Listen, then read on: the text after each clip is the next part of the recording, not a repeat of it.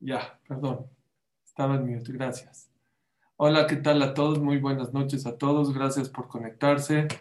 Estamos a unos cuantos días de Pesaj y seguiríamos hablando, Besat Hashem, para llegar un poco más preparados para esta gran noche. Es una noche estelar y por lo tanto quiero de verdad yo tratar de concientizarlos y tratar de que no sea un Pesaj más como los otros que hemos pasado, sino distinto, diferente, que haga un cambio en nuestra vida positivamente.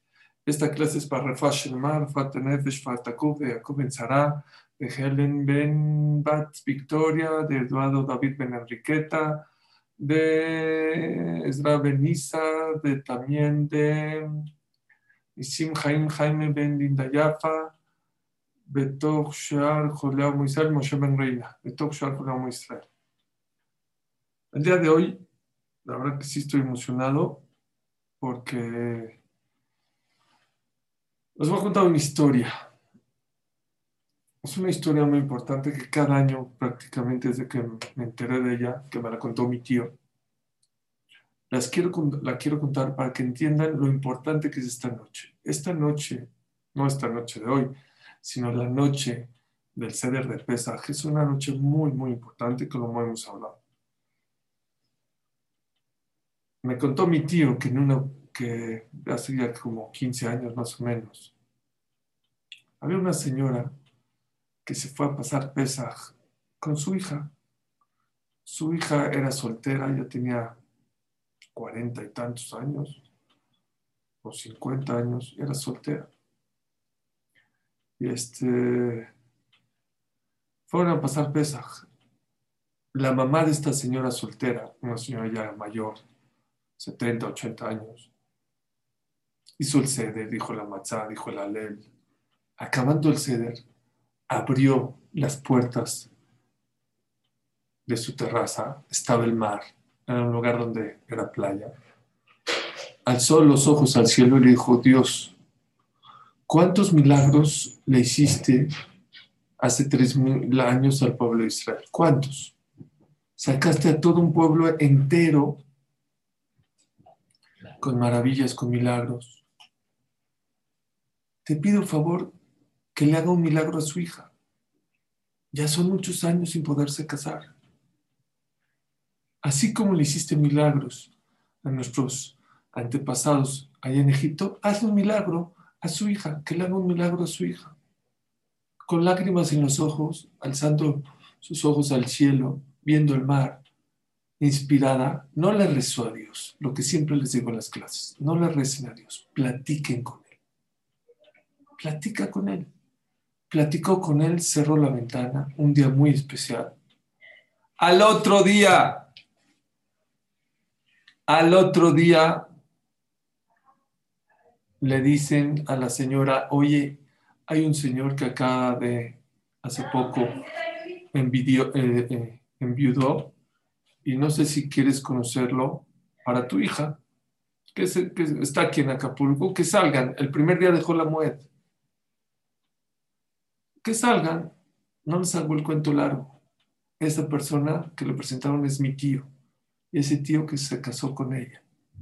¿Por qué les cuento esta historia? Siempre Dios está cerca de nosotros, pero hay momentos muy especiales. Hay momentos en el año que Dios está mucho más cerca, que escuche mucho más, que si necesitas algo en la vida es el momento. Pero les voy a decir algo más importante. Acabo de escuchar ahora en la tarde, cuando estaba preparando el shur de un ramo importante de Israel, que no solamente que esta noche es una noche propicia para que Hashem conteste tus tefilot, es la noche especial para pedir para que tus hijos valgan por el buen camino. Esta es la noche. Esta es cuando aún la persona más alejada, aún el hijo más alejado, Rasha, hablamos de todos, Sheno Yuda, el apático, el que no le interesa, el Tam, el Jajam, todos, ahorita es cuando. Ahorita esta noche es cuando tienes que pedir. Y tienes que reflexionar y tienes que platicar con tu pareja y cómo hacer para que tus hijos regresen. Miren, Rab Menachem Yoni es mi jajam. Yo le debo mucho de mi Torah y de lo que sé en la vida a mi Menachem Yoni Hashem de larga vida. Y en una vez en un Brit Milá habló, dijo, Brishut Moray Berabotay, de los regalos más grandes que el ser humano tiene, o el regalo más grande que el ser humano tiene después de la vida, ¿saben cuál es? Un hijo. No hay regalo más grande. La gente gasta millones, viaja a los hospitales más caros, está dispuesto a recibir tratamientos los más dolorosos, los más difíciles por tener un bebé. Porque es un regalo impresionante. Rav de Ponovich decía a la persona que tiene un bebé, verle la cara a un bebé es vitaminas para todo el día. Ya, verlo sonreír en la mañana, a lo mejor no te dejó dormir toda la noche, este se paró y estabas enojada y nada más en la mañana así te asomas a su cuarto y lo ves, se te quitó todo. Son vitaminas para todo el día.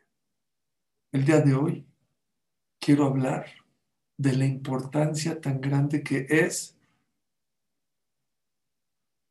ocuparnos en la educación de nuestros hijos. Y esta es la noche. Esta es la noche en la cual tenemos que rezar, pedir y planear y hacer estrategias para hacer que nuestros hijos vayan por el buen camino. El tesoro más grande, escuchen esto, señores, señoras. Ya sé que hay gente que ya es grande. No, pues yo ya eduqué. Bueno, quédense en la clase, porque quiero que sepan que el tesoro más grande que el ser humano no es ni los dólares, ni los yates, ni los edificios. El tesoro más grande que la persona puede tener en su vida es que sus hijos vayan por el buen camino. Es todo. A tal grado que la cámara dice, no lloren por una persona que se fue, no llores. Si dejó buenos hijos. Si dejó buenos hijos, ya no hay que llorar, hay que festejar. Claro que se va a extrañar y lo que tú quieras, pero uno no sabe, no se imagina el tesoro tan grande que es dejar buenos hijos en este camino. Llegó una persona con el stapler, el papá Rafael Kanievski. Le dijo, Jajam, le quiero decir la verdad, es que quiero que me dé una verja. ¿Sí? ¿De qué quieres que te verja? Tener buenos hijos. Dijo, eso no se da verajot. Para tener buenos hijos no se da con verajot. Ya que tengas buenos hijos, así no se da. No. Para tener buenos hijos hay que llorar. Hay que rezar en la tefilá. Esta semana una señora me escribió sobre un tema de jinuj. Son las preguntas que más me encantan. Todo el mundo pregunta, oye, es hametz, oye, es kasher, oye. Nadie se le ocurra preguntar, oye, mi hijo no está rezando. O me dice que está rezando, pero siento que no está rezando. Oye, mi hijo no cuida Shabbat. Oye, mi hijo no come kasher. Oye, mi hijo anda con malos amigos. Esas son las preguntas más importantes. Son las preguntas que nos tenemos que hacer esta noche. ¿Qué tan buenos padres somos? Y como les he mencionado, algunas de las ideas las he salpicado en algunos shurim. Ahorita junté todas las ideas, bueno, no todas, pero algunas ideas importantes sobre la importancia de la educación de los hijos. Lo más importante que sepas que el tesoro más grande es tus hijos. Que el regalo más grande que Dios te ha dado es tu hijo. Pero dice también Rabbi Yoni, el compromiso más grande que tienes es tu hijo. ¿Sabes qué es? Habían dos personas que estaban en un hospital en Israel. Estaban esperando a que sus esposas den a luz. Estaban afuera los dos. ¿Sí? Y llegó uno y dijo, ya empezó a platicar en lo que se alivia uno, en lo que se alivia el otro. Dijo, oye, ¿y tú qué número de hijo es tuyo? No, pues ya es mi hijo número 11. Ah, entonces me llevas muchísimo. Dijo, ¿por qué? ¿Qué número de hijo es tuyo? No, el mío es el 10. ¿Cómo? Yo el 11, tú el 10. ¿Por qué dices que te llevo mucho? Así le contestó. Tú sabes que es que Dios te dio en tus manos una neshama más que tú y tu esposa eres responsable. Es muchísimo. Es muchísimo. Ser responsable de neshamot que vienen de eslabón con eslabón hasta Abraham, hasta Isaac, hasta Jacob, hasta Moshe, Aarón, David, Shlomo. Y tu papá y tu mamá eres responsable. Y les dijo algo que dice Rav Jacobson. Rav Jacobson es un jajam, es un psicólogo que se dedica especialmente en hijos que se van por mal camino. Y hace 20, 30 años escuché de él algo impresionante. Dijo que sepas que si tú te ocupaste de tus hijos, hiciste tu máximo, lloraste en la tefila, trataste de lejanejo tam, vamos a hablar de varios puntos de cómo se educa a los hijos, y aún así te salieron malos hijos, después de 120 años te van a premiar, no te van a castigar. ¿Sabes por qué? Porque hay muchos jajamim que sus hijos se han ido por mal caminos. De los hijos del Hafetz Haim salieron malos. De un lado tzadikim, del otro casi de lo peor.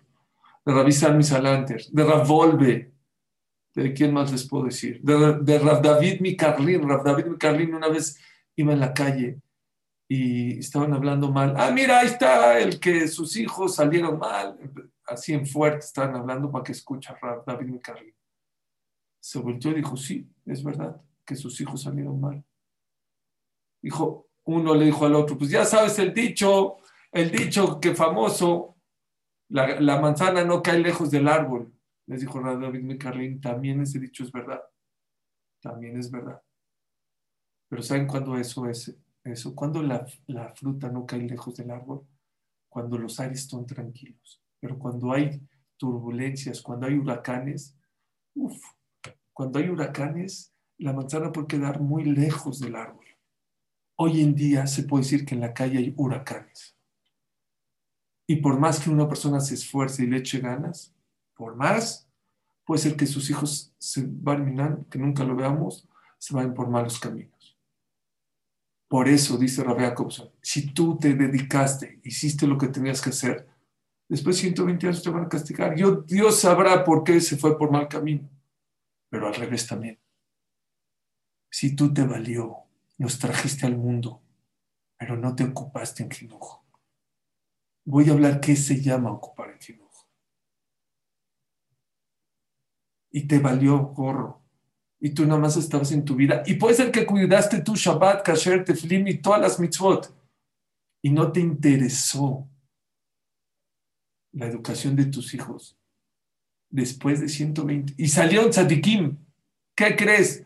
Se fue de Akshara y lo encontró un jajam ahí en el cótel y se lo jaló y le gustó y se hizo abrej. Se hizo jajam. De barba hasta el ombligo. Después de 120 años te van a reclamar. ¿Y sabes por qué? Oye, pero mi hijo es jajam. No, tu hijo es jajam no por ti. Tu hijo es jajam porque de rebote alguien lo encontró o lo que sea, pero no por ti.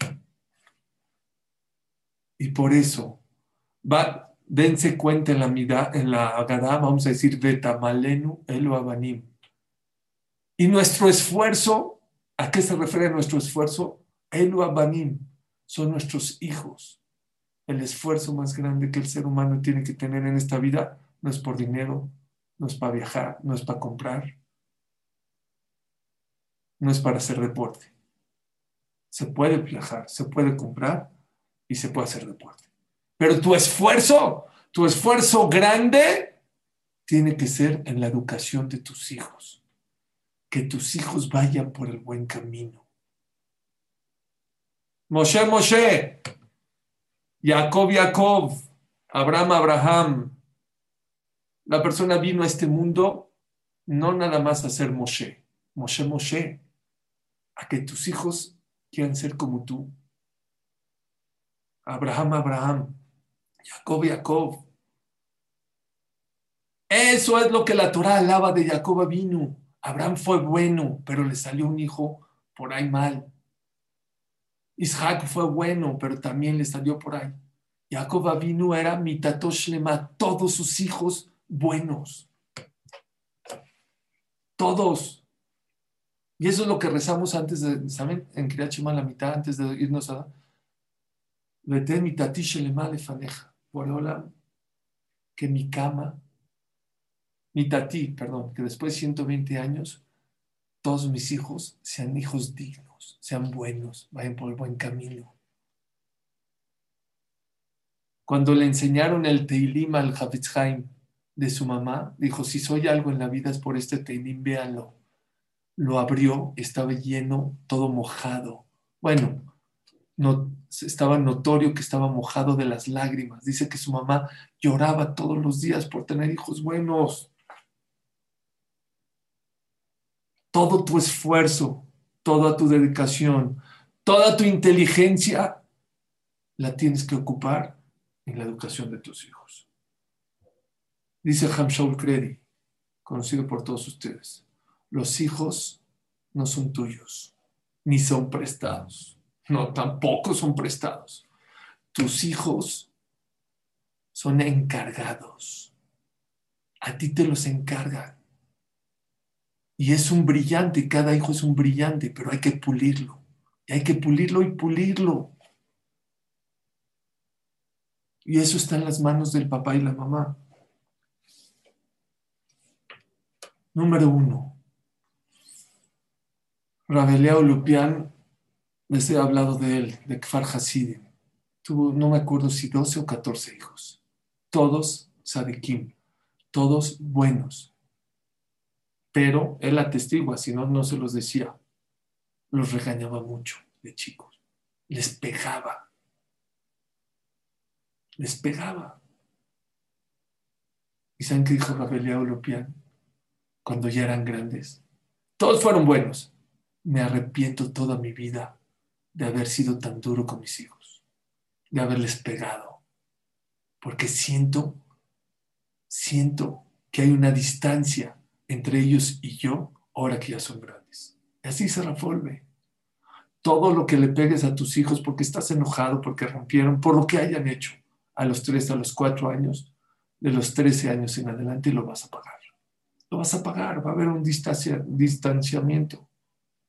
Antes, a lo mejor en otras épocas, le pegabas al niño y se doblegaba. Hoy el niño se aleja. Primer consejo.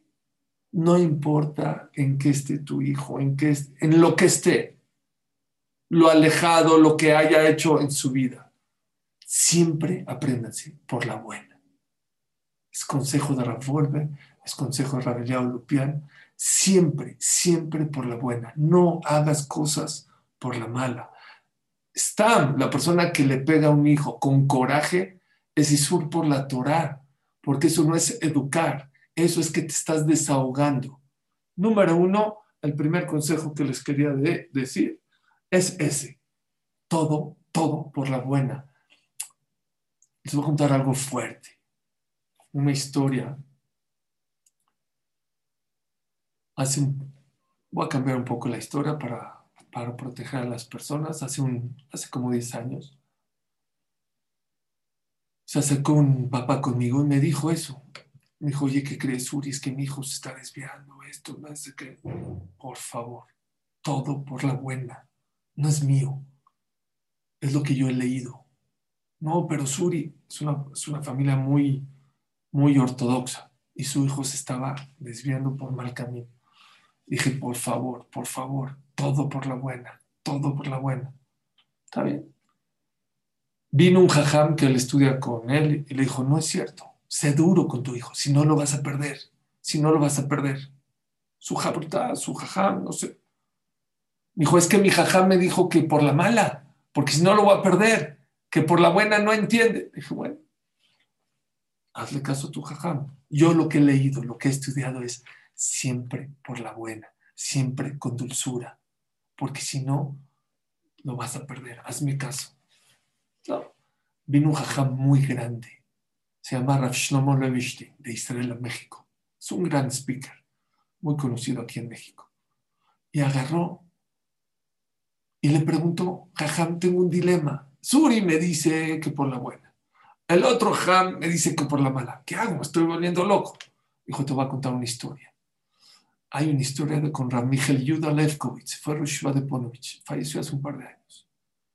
Llegó una persona, vean qué pregunta tan fuerte, y le contó de barba súper, ese sí era negra, cinta negra, y uno de sus hijos no que se echó a perder.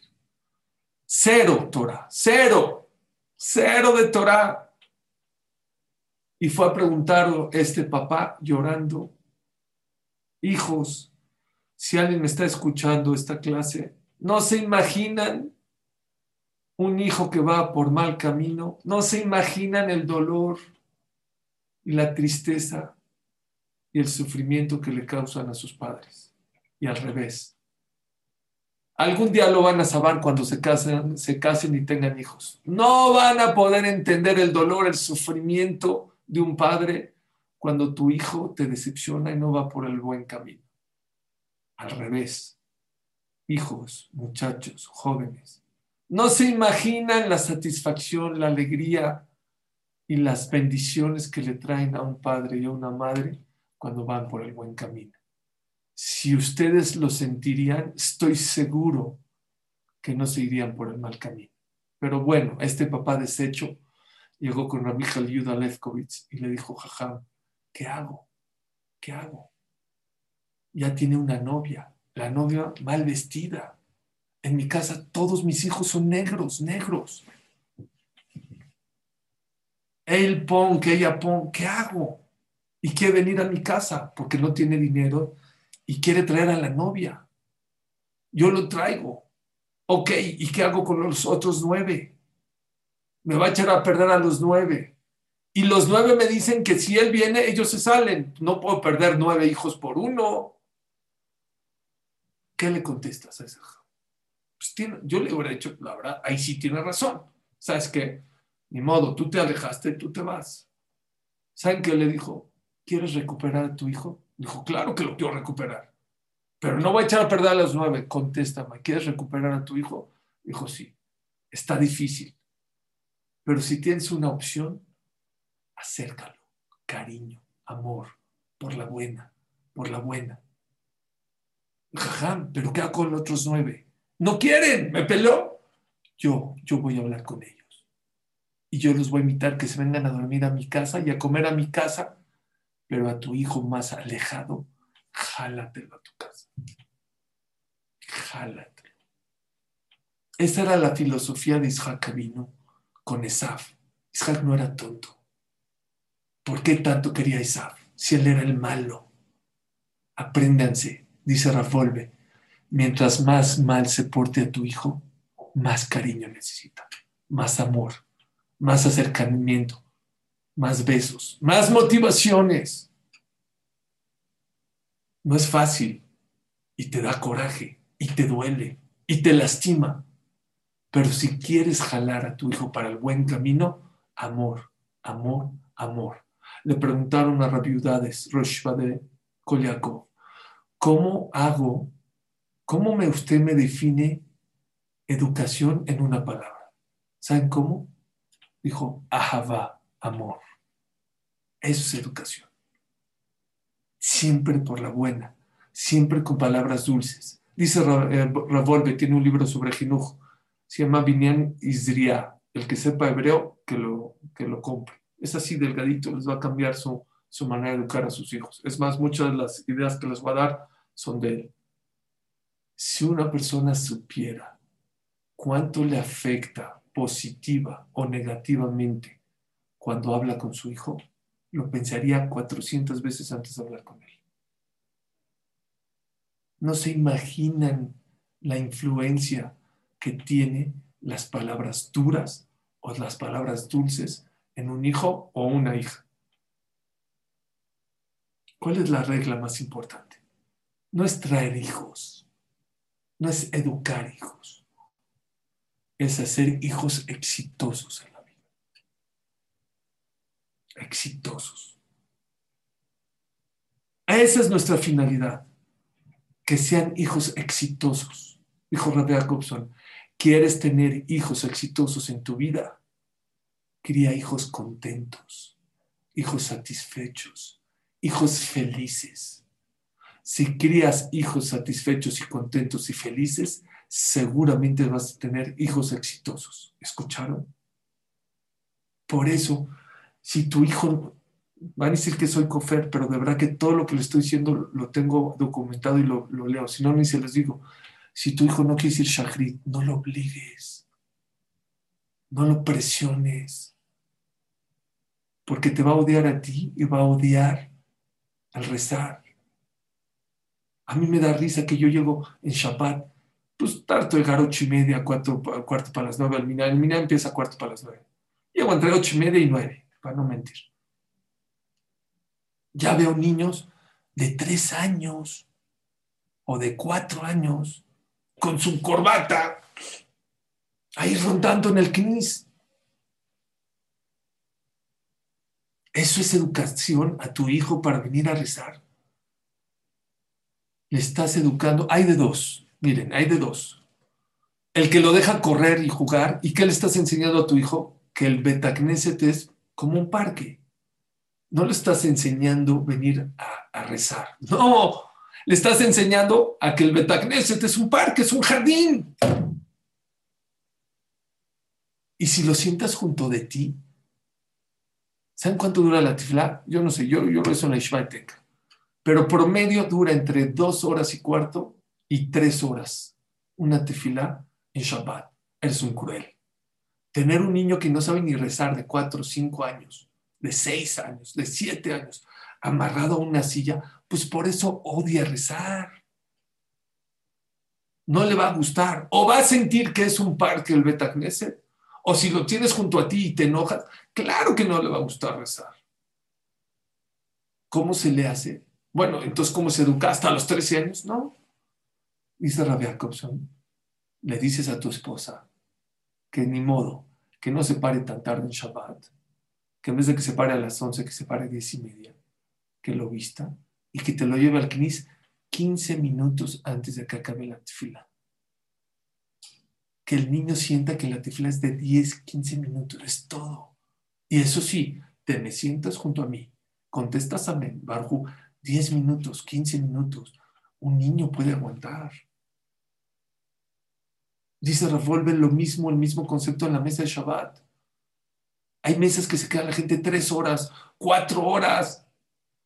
Oye, y regañas, ¿por qué te paraste de la mesa? Oye, espérame. ¿Saben qué dice Ravolver? Un niño, estoy hablando de niños que no han llegado a la edad de 13, 14 años. Un niño que se queda en una mesa 3 horas sentado, llévalo al psicólogo. Algo anda mal. Es peligroso. Eso no es un niño normal. Es normal que los niños se paren de la mesa. Dice Ramatiteau Salomon, Mashiach del Leikut.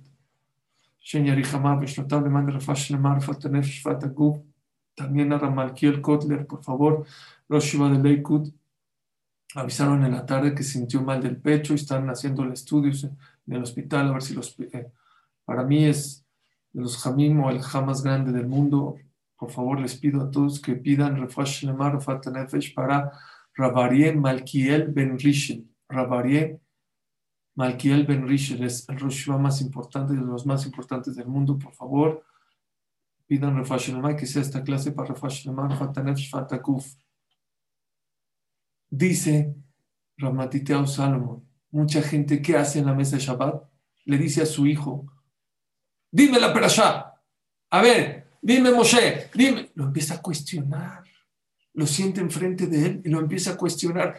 Dice Ramatiteau, ¿desde cuándo la mesa de Shabbat es un lugar para hacer cuestiones? Y, a ver, ¿qué estudiaste? Y dice, imagínate que tu hijo o tu esposa en la mesa de Shabbat te diga, a ver, ¿dónde trabajaste? ¿Y a quién le cobraste? ¿Y fuiste con ese cliente? ¿Y cómo te trató? No. Dicen que había una persona que hacía era con su hijo. Shabbat lo sentía en la mesa, lo ponía enfrente de él y lo empezaba a cuestionar. A ver la Mishnah, a ver la Gemara, a ver qué estudiaste, ¿por qué no te la sabes? Pum, pum, pum, lo bombardeaba. Dicen que el lunes, él era empleado, el papá, lo mandó a llamar al jefe y exactamente lo sentó enfrentito a él, una mesa muy similar a la de su comedor, pero ahora el jefe a él, y lo empezó a cuestionar. ¿Por qué no hiciste? Dice, sentí que del cielo me castigaron por tratar así a mi hijo. Dice Ramatiteau, el día que quieras estudiar con tu hijo, abrázalo. bonito, junto de ti, no enfrente de ti para cuestionarlo. Y no en la mesa de Shabbat. Por eso odian las mesas de Shabbat. Porque la mesa de Shabbat no es para cuestionar, es para disfrutar, es para cantar, es para contar algo bonito de la perashá. Vente, siéntate, a ver la perashá, no supiste. Shh. Oye, no es para eso. No es criar hijos, no es educar hijos, no es enseñarle nada más Torah, ¿eh? Dice el Hatam Sofer, Veshinantam Levaneja, enséñale a estudiar Torah a tu hijo. ¿Cómo? Bedibar Tabam, no nada más lo jales a estudiar, también platica con él. Beshifteja Bebeteja, siéntate en tu casa a echar un vagamon. Ublechteja Baterej, salte a caminar con él, dale su tiempo, deja el maldito celular, dale su tiempo, 15 minutos a la semana, platica con él. Había un jajam que su hijo pues, no se estaba portando tan bien. Y este jajam, en vez de regañarlo enfrente a todos los hijos, afirma enfrente de tus hijos, no tienes por qué avergonzar a tu hijo enfrente de los demás. Lo quieres regañar, llévalo a un cuarto, llévalo al parque, llévalo a... no, ¿por qué enfrente de los demás? No lo humilles. Este jajam acostumbraba, cuando uno de sus hijos se portaba mal, se lo llevaba al parque y platicaba con él. Y lo estaba abrazando y le estaba hablando con una dulzura. Iba pasando por ahí justo al vecino, un amigo de su hijo vecino que se echó a perder. Y lo vio y empezó a llorar. Dijo, ¿por qué lloras? Dijo, no, no, nada. Dijo, dime, ¿por qué lloras? No, no, no, dime. Dijo, la verdad, porque alcancé a oír la manera en cómo le está hablando a su hijo. Lo está regañando, pero con qué dulzura. Y vi cómo lo está abrazando a su hijo. Créamelo. ¿Sabe por qué lloro? Créamelo, que si mi padre una vez en su vida, me hubiera hablado como usted le está hablando a su hijo, yo no estaría donde estoy en drogas y en alcohol y perdido en la vida. No es traer hijos, no es enseñarles Torah y mitzvot solamente, no, es hacerlos exitosos como papás, como esposos, como esposas. Eso es lo que tenemos que hacer con nuestros hijos. Que estén satisfechos, que estén contentos. Por eso, tienes que ser muy inteligente para la educación de tus hijos. Mucha. Por eso hay que pedir tefilá que Hashem nos ilumine, no nada más para hacer negocios, para la educación a nuestros hijos. ¿Cómo hacer? Para que recen, ¿cómo hacer? Pero por la buena, con dulzura, para que se pongan el tefilín. Es que ya le dije 20 veces que rece y que se ponga el tefilín y no me entiende. ¿Saben qué dice Albert Einstein? Si siempre dices lo mismo, si siempre haces lo mismo, pues los resultados son los mismos. Cámbiale, amigo. Cámbiale. Tienes que usar la cabeza, así como usas la cabeza para otras cosas. Yo me vuelvo loco como la gente usa la cabeza para hacer una fiesta distinta a las demás, diferente a las demás, mejor que a las demás. Qué bueno. Pero ¿por qué no lo mismo lo aplicas para la educación de tus hijos? Recuerda, Betamalenu Elo Abanim. El esfuerzo más importante que tienes que tener en la vida es en la educación de tus hijos. Les voy a contar una historia que sea para Refuah Shlema de Ramalkiel Kotler, Rosh Hashanah. ¿Se acuerdan ustedes de la Palm? La Palm, para los que son jóvenes, era una agenda electrónica digital. Tiene aproximadamente 13, 14 años que salió. Y valía $100 hace 14 años. Y mi hijo, Yosef, iba en sexto año. Me decía, papi, yo quiero una Palm. Le dije, para nada.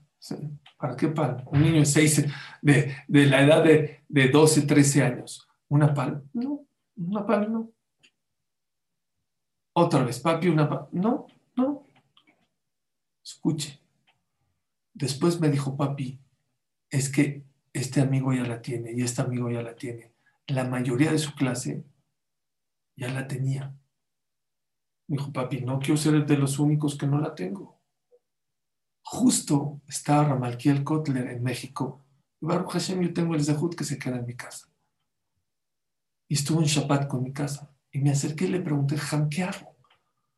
La verdad, por un lado, pues no está bien un aparato tan caro para un niño. Pues la verdad no está tan correcto a esa edad. Pero por el otro lado, pues tiene razón. La mayoría de ya me dijo, la mayoría de sus amigos ya la tienen. Y la verdad, muchos de ellos son hijos de Jajamim y ya la tienen. ¿Qué hago? ¿Saben qué me dijo Malkiel? Miren lo que es un gadol, que se manda el fash, la marfa, tener fatakuf. Dijo Suri, si le compras la Palm, tienes un problema, no de alajá, no es azul comprarlo, ¿no? De lujos. De lujos, está mal. Nunca le compres lujos a tus hijos, porque le estás subiendo su estándar de vida. Y dice Ham Shabbat, después cuando crezcan, puede pasar dos cosas. O ya se aburrieron de lo que le compraste y ya no les llena lo que le compraste cuando era niño, o desgraciadamente no van a tener la cantidad económica para llegar al nivel que tú lo subiste. Y te va a reclamar, papi, ¿por qué me acostumbraste a tan alto? ¿Para qué? ¿Para qué me subiste tan alto? Para que sea feliz. No es bueno. Dice Romalquiel, acostumbrar a los hijos a lujos es lo peor que puede haber. Pero hay algo peor, la tristeza. Si el que tu hijo no tenga la Palm, eso le va a traer tristeza, cómprasela. Porque de lujos le daremos musar mañana y va a dejar los lujos. Pero de tristeza no lo sacarás. Lo más importante, que tu hijo esté contento, que esté satisfecho, que esté feliz. Y para eso se necesita mucha dulzura y también mucha inteligencia, porque no puede ser barco también. No, claro que no. Eso no es misericordia. Otro de los consejos, rápido, ya me estoy tardando.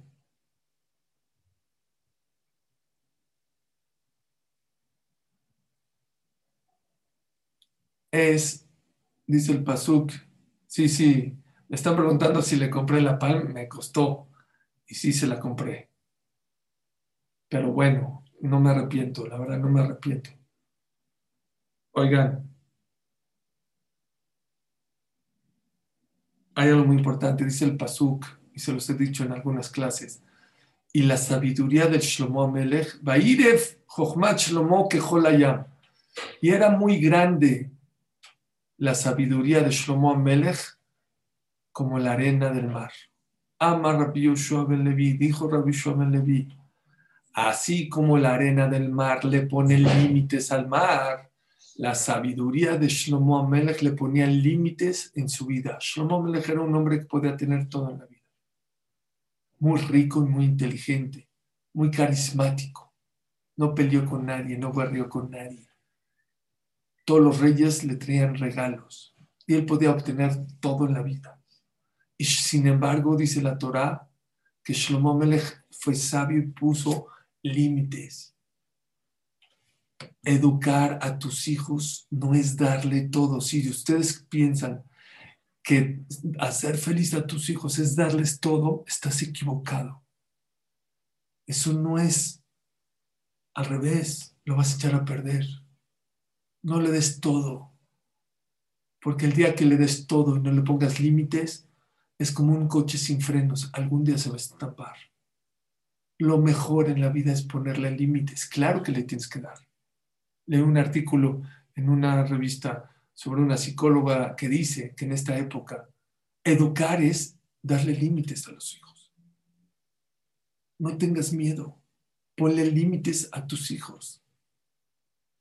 Eso es quererlos. Sí hay que darles, porque al que no le da a su hijo, le baja la autoestima y lo está matando también. Claro que hay que darles, pero tú decides cuándo, cuánto y cómo. Apréndense esa regla. Hay que darle a los hijos y hay que darles mucho, pero tú decides cuándo, cuánto y cómo. No él. Y no le tengan miedo a sus hijos. Me acuerdo que hace un año, justo antes de Pesaj, me habló una pareja para preguntarme si se va a Cuernavaca. Cuernavaca es un lugar de veraneo. Me dice, tengo mi casa, ya está lista. Pero es un conjunto de casas. En Argentina es como una quinta. Dije, pues vete, ¿cuál es la duda? Nada más acuérdate que estamos en cuarentena, tienes que controlar a tus hijos que no salgan de tu casa. Dice, ese es mi problema, ese es mi problema. Que yo no puedo controlar a mis hijos. Oye, ¿cuántos años tienen tus hijos? 6 años. ¿Le tienen miedo a sus hijos? Dije, te vas a Cuernavaca, te pasas Pesaj y le enseñas a tu hijo que no sale de la casa y que puede ser feliz. Y tú vas a jugar con él y vas a platicar un rato con él. Y al rato él tiene que jugar con su hermanito y todo. Pero ponle límites a tus hijos. No le tengan miedo. Tu hijo no es tu amigo. Amigos hay muchos. Tú eres su padre o tú eres su madre. ¿Y sabes qué? Le tienes que decir, te tengo que poner límites. ¿Sabes por qué? Porque si no te pongo límites, algún día me lo vas a reclamar. Y ahorita, aunque no me lo entiendas, pero lo tienes que saber. Es otro de los consejos de oro. José Shipto Soné Beno. El que no le pone stops a sus hijos, lo odia. Así se Shlomo Melech. Lo odias, no lo quieres. Eso no es quererlo. Eso es confort. Eso es fácil. ¿Qué hemos dicho? Los caminos fáciles seguramente son los equivocados. Sé que es duro negarle a tu hijo o a tu hija. Aquí no vas. Esto no lo compras. Así no te vistes. A esta fiesta no vas. Llegas aquí a las 12. Póngale límites a sus hijos. Es lo mejor que le puedes dar. Desde chiquito, uno de los consejos mejores que le dan a las mamás, estructura a tu hijo. No, pues que se duerman cuando... No, no, no. Aquí hay una estructura. A las 8 se duerme. A las 3 es la comida. A las 7 es la cena. A las 9 o a las 8 es el desayuno. Estructura. Es lo mejor regalo que le puedes dar a un hijo en la vida.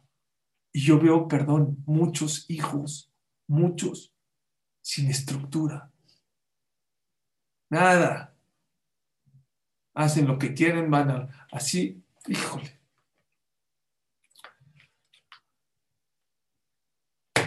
Ya, no límites, es lo que quieren los hijos. No límites, no hay límites. Así es.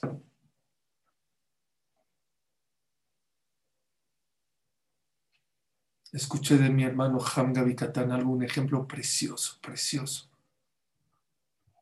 Si tu hijo está en tu casa, vamos a ir a un departamento de 200 metros, está con su cochecito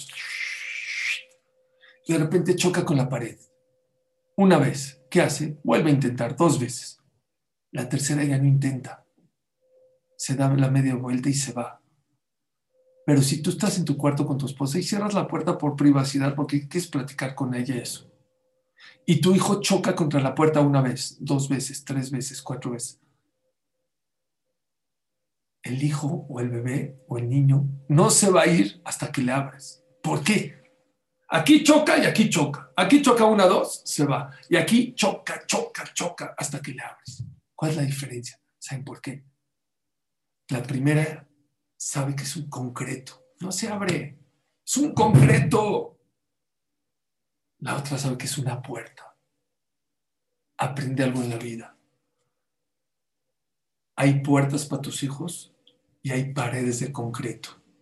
Hay cosas que le tienes que enseñar a tu hijo que aquí es pared. Llore, chille, patalee, te traiga a todos sus amigos. No hay. No hay. Es no, es no. Tienes que aprender a decir no. No te dé miedo. No te dé miedo. Una vez una señora estaba en el súper y su hijo quería no sé, un dulce, un producto, no sé qué. Y empezó a llorar y se tiró al piso. Y a empezar a gritar. ¿Y saben qué? La señora, tranquila. Y la señora, todo el mundo viéndolo, discúlpenme, sé que le está molestando, pero estoy educando a mi hijo. No puedo hacer otra cosa. No lo voy a callar y no le voy a comprar. estoy educando. Mamá educando a su hijo, perdón, punto. Y todo el mundo le aplaudió. No, no, no, es que me va, es que está llorando. Sí, los niños lloran, pueden llorar. ¿Saben qué dice el Jobot Alevobot? De las cosas más maravillosas del cuerpo humano, que el niño necesita llorar porque hay una grasita que hay en el cerebro que se tiene que ir, ¿cómo se llama? Saliendo. ¿Y saben cómo se sale? Cuando llora el niño. Que llore, no pasa nada. Si es por eso, obviamente. Hay puertas y hay paredes. Tu papá y tu mamá decides qué es una puerta para tu hijo y qué es una pared. Enséñele a sus hijos a decir, perdón, me equivoqué. ¿Y saben cuál es la mejor manera de enseñarle a un hijo que reconozca cuando se equivoca? Uf, no saben cuántos pleitos, cuántas discusiones, qué manera tan grande lo van a educar para llegar a la jupá con aprenderle a decir, perdón, me equivoqué. Cuando tú te equivocas y le dices a tu hijo o a tu esposa y le dices, me equivoqué en frente de ellos, es la mejor manera de enseñarles que aprendan a decir, perdón, me equivoqué. Háganlo. Les va a servir a sus hijos. Es una herramienta muy importante. Se puede ahorrar divorcios, pleitos, discusiones. No se pueden imaginar. Es una frase muy importante. Perdón, me equivoqué.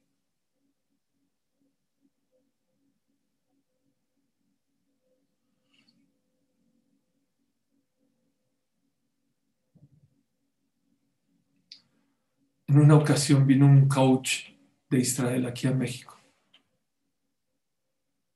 Y bueno, ya llevaba creo una semana o 2 semanas aquí en México. Quería hablarle a sus hijos. Le habló a su esposa a saludar. Y de repente le dijo, a ver, pásame a Hani. Hola, Hani, ¿cómo está? No sé en qué dulzura le habló.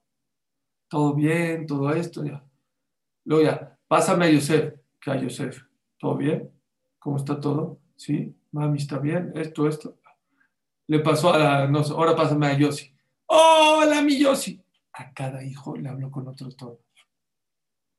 Le pregunté, ¿por qué? Dice Suri, si a Hani le hablo duro, va a decir que estoy enojado. Si a Yossi le hablo dulce, va a decir que estoy vacilando. A cada hijo lo tengo que conocer. Y a cada uno lo tienes que hablar de una manera distinta y diferente. Cada hijo es distinto. Cada hijo es diferente.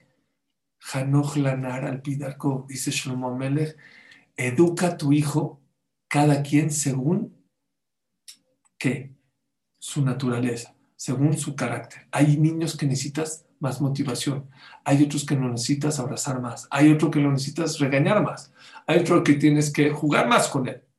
Cada hijo es distinto, cada hijo es distinta la manera de cómo educarlo. Es como si dos hijos se enferman, uno del estómago y uno de la garganta, y vas a la farmacia y le compras una sola medicina, la de la garganta. ¿Por qué? Porque es más barata. ¿Por qué? Porque es la que había. No, al de la garganta le tienes que dar la de la garganta y a la del estómago le tienes que dar el estómago. Es ilógico que una persona eduque y le hable y se comporte con los hijos de una misma manera. Jacob Avinu conocía perfecto a sus hijos. Antes de fallecer, ¿cuál fue la verja? Les dijo sus errores y les dijo sus puntos a favor que tiene. Se me olvidó decirles, eso es amor. Oye, si yo les pregunto, ¿quieres a tu hijo? Claro, ¿cómo sabes que lo quieres? Rashi dice una palabra mágica. Lo conoces, lo quieres. Kiyedativ le llama la Torah. Lo trae de la Torah, Kiyedativ. Cuando Hashem dice que Hashem ama a Abraham y le va a contar lo de Sedom y todo, no dice Kiyehavtiv, porque lo amé. Kiyedativ. ¿Qué es Kiyedativ? Porque lo conocí, dice Rashi, ¿desde cuándo se le llama querer a conocer? Sí, porque al que lo quieres, lo conoces. Si dices, este niño es un chiqueado, quiere decir que no lo conoces. Les conté, ¿no? Una vez una señora está en la mesa de Shabbat y estaba llore su hija de 2, 3 meses. 2, 3 meses. Y el esposo, oye, está llorando. Yo me pongo muy nervioso cuando un bebé llora, yo no puedo. que la mamá esté comiendo y el niño llorando. ¿Y qué hizo? Es una chiqueada, una bebé de 3. Le dije a mi esposa, ¿cómo chiqueada? 3 meses, pero bueno, no es mi hijo. Al otro día la llevó al doctor porque lloró, tenía el tímpano roto, se le explotó el tímpano. Si quieres a tus hijos, los conoces. Si no los conoces, perdón, te falta cariño, te falta amor. ¿Cómo puede ser que no sepas quién son sus amigos? ¿Cómo puede ser que no sepas quién es su moré, quién es su jajam, quién es su jabrutá, quién es su mejor amigo, quién es su peor amigo? ¿Cómo puede ser que venga de mal humor y no sepas por qué está de mal humor? Tienes que conocer a tus hijos. Tienes que darte la tarea en conocer a tus hijos. Y cuidado, cada educación es distinta y diferente y no se malentienda. A todos les tienes que dar amor. A todos les tienes que dar cariño. No puede ser diferencias entre tus hijos. ¡Ah! Entonces, hay una contradicción. Por un lado, a cada uno lo tienes que educar lo que necesita. Y por el otro lado, dices que no hagas diferencias. Si uno de tus hijos se rompe la mano, Barminan, ¿enyesas a todos tus hijos? No, al que necesita. No es darle de más, es lo necesario. ¿Me entendieron el ejemplo? Dale lo que necesita tu hijo y a uno le vas a tener que dar más y menos, pero es lo que necesita. Y a él también.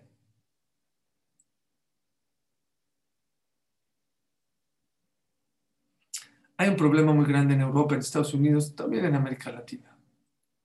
Muchos niños jóvenes crecen, se van. En Estados Unidos a los 17, 18 años, no, perdón, en Europa, 17, 18 se van de la casa. En Estados Unidos un poquito más, 20, 21 se van.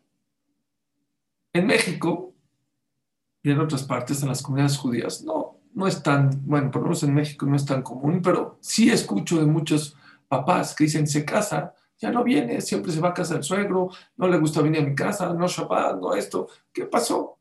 Dijo Rav Noy Gershel, dijo algo increíble. ¿Quieres que tus hijos, dos cosas, siempre estén en tu casa? Que les gusta venir, aunque sean de 17, 18, de 20, estén casados con hijos y con nietos. ¿Quieres que tus hijos aprendan de la educación tuya y no la de la calle? Si en tu casa se respira armonía, tranquilidad, felicidad, siempre tus hijos van a querer estar en tu casa y aprender de ti, de tu esposo. Una casa donde no hay shalom bait, donde hay discusión, donde hay pleitos, los hijos, cuando puedan, se van a escapar de tu casa. Se van a escapar.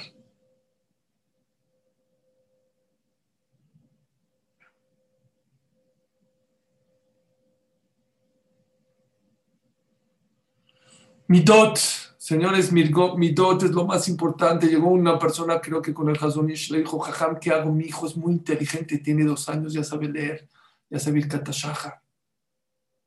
¿Qué le enseño? Mishnah, Gemara, Zohar. ¿Qué le enseño? Dijo, ni Mishnah, ni Gemara, ni Zohar. Y más si es inteligente, lo va a captar muy rápido. Entonces, ¿qué? Midot. Eso sí, enséñale desde que nace. A decir gracias, a decir perdón, a no ser soberbio, a ser buena persona. Eso desde el principio. Así hay que educar a los hijos. Mitot, cualidades, enseñar a hablar, a platicar, papá, es importante. Es más importante cualidades. Dicen que había una persona en Israel que iba pasando ahí por la calle y le preguntó a uno, oye, ¿dónde van tus hijos? ¿En qué escuela va? No, mi hijo va en tal escuela en Jerusalén, en tal yeshiva, no sé qué. Dijo, es la mejor yeshiva, la mejor. Dijo, ¿y tú cómo sabes? Si tú ni eres religioso, ni conoces de yeshivot. Yo te digo, es la mejor yeshiva de todas. Dijo, ¿y por qué sabes? Yo soy chofer de camión. Todos los que se suben de esa escuela me saludan buenos días y cuando se bajan me dicen gracias. De otras escuelas no lo veo. Yo te digo, esa es la mejor. Qué bueno que tienes a tu hijo en esa escuela. Es lo mejor que te pueden decir, que tu hijo es una persona decente, que es una persona agradecida. Pss, eso vale mucho. Para terminar, dos cositas rápidos. El Gaón de Vilna. El Gaón de Vilna. Hijo, tres cositas. Me voy a pasar 5 minutos, pero vale la pena. Dicen que el Gaón de Vilna una vez fue a jugar al parque y había un sub y baja. Sub y baja, ya saben que el niño está arriba, abajo.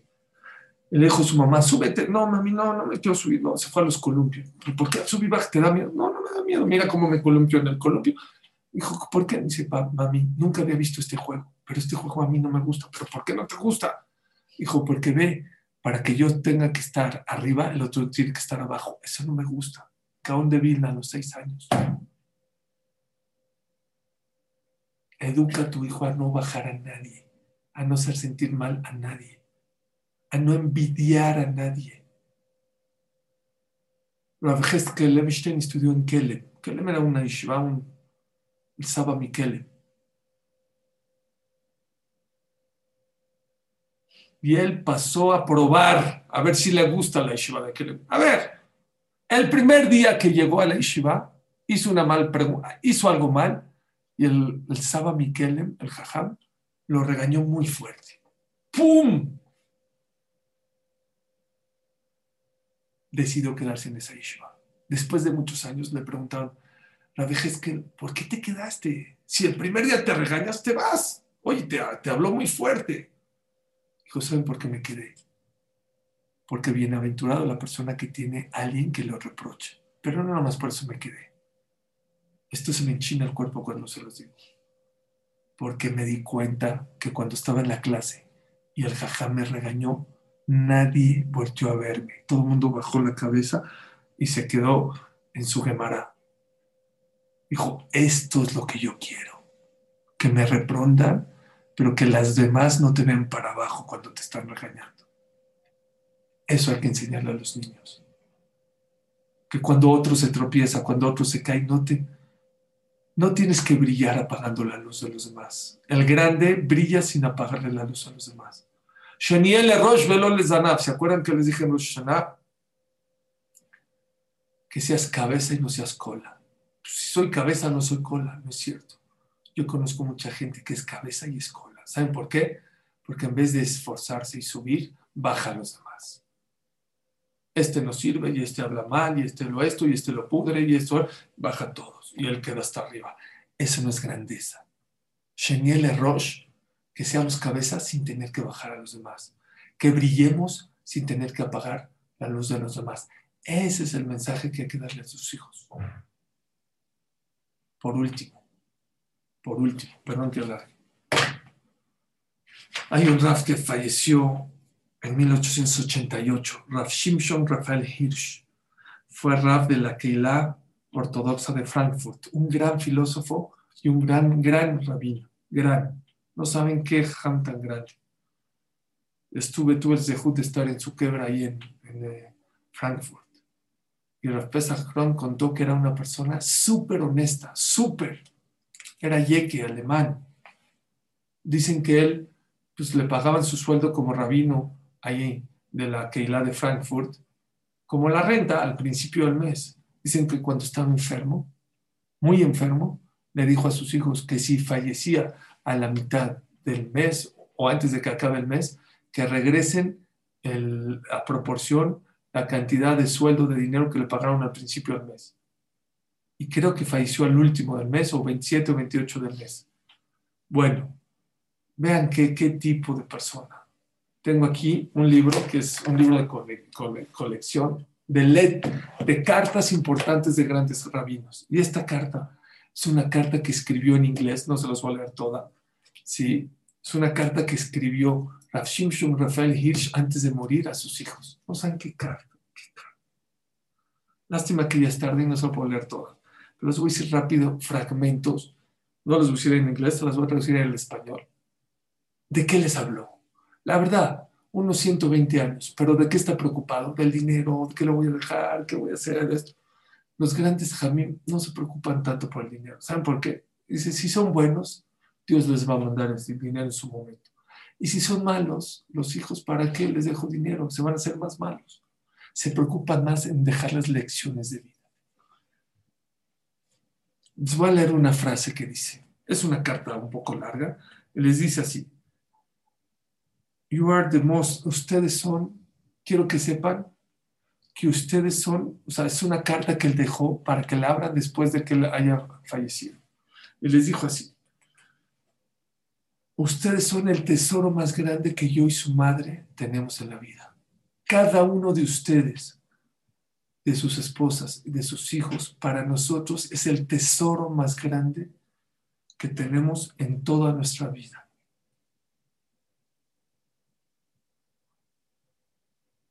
Le pido a Hashem que toda la vida sean felices ustedes y sus hijos.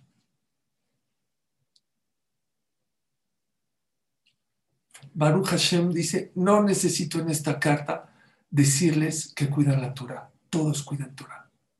Todos cuidan las mitzvot.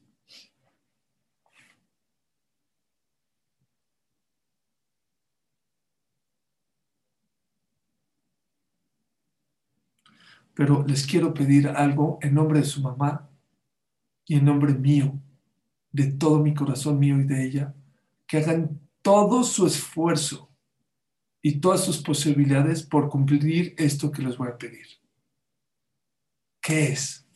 Please, por favor, tengan armonía, amor, cariño y hermandad entre ustedes. Dicen que los hijos, los padres y la familia es como un libro. Los padres son la pasta. Cuando un libro se le cae la pasta, es muy fácil que el libro se deshoje, que se vaya. Eso se los digo yo. Pero Rav Shimshon Rafael Hirsch dijo, hay algo que les pido mucho de corazón. Llévense bien, quiéranse, hermanos, hermanas, para elevar la memoria mía y de su madre. Esténse cerca uno al otro. Hay veces, puede pasar porque son hermanos, que se lastiman uno al otro. ¿Con consentimiento o sin consentimiento?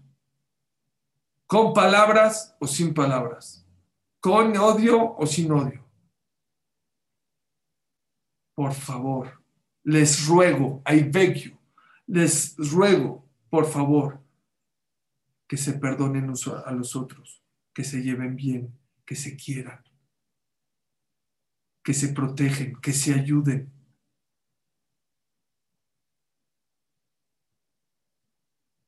Por favor, no se vayan a dormir sin antes en contentarse. No se tarden 24 horas en contentarse. Bueno, mañana, hoy, antes no te puedes ir a dormir sin antes en contentarte con tu hermano, con tu hermana. No va a ser más honor a mi memoria y a memoria de su mamá que se mantengan unidos toda la vida.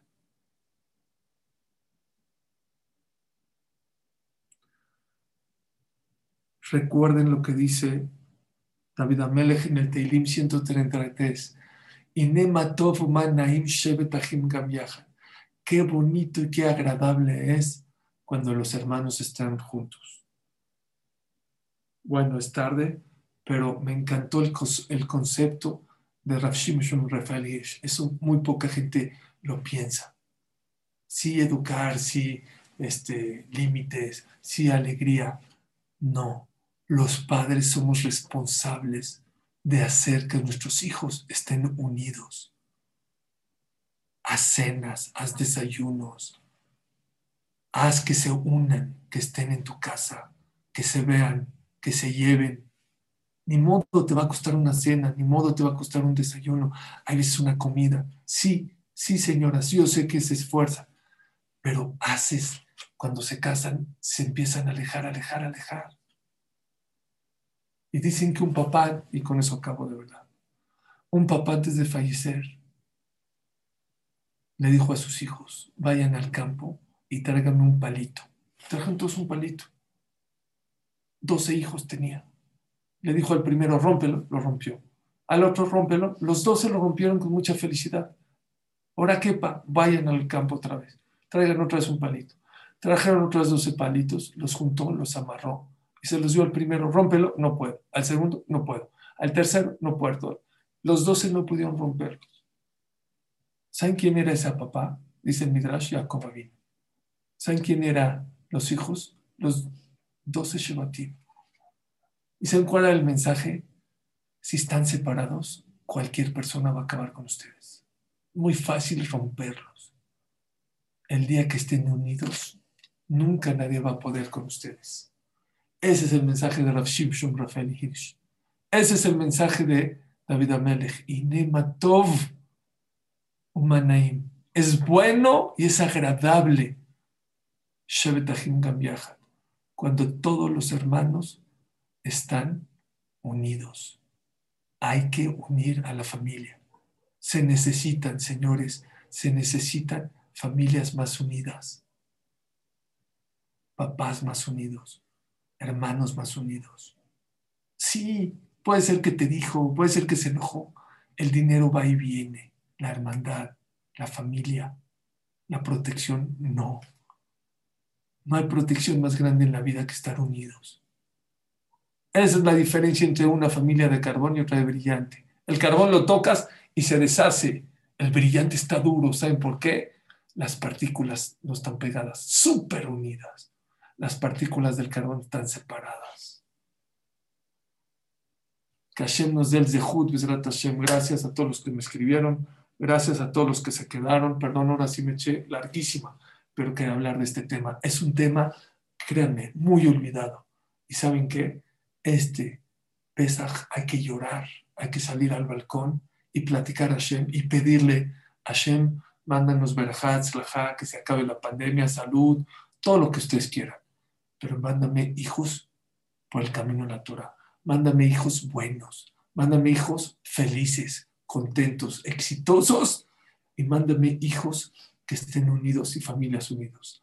Gracias a todos, que Hashem los bendiga, un fuerte abrazo a todos y que no se les olvide pedir refuah shlema por todos los que mencioné y especialmente por Rav Arieh Malkiel Kotler Ben Rishel. Por favor, es Rosh Hashanah de Leikut. Hashem le manda refuah shlema, refuah nefesh, refuah takuf, betoch shar chol Moisés. Gracias a todos. Muchas gracias.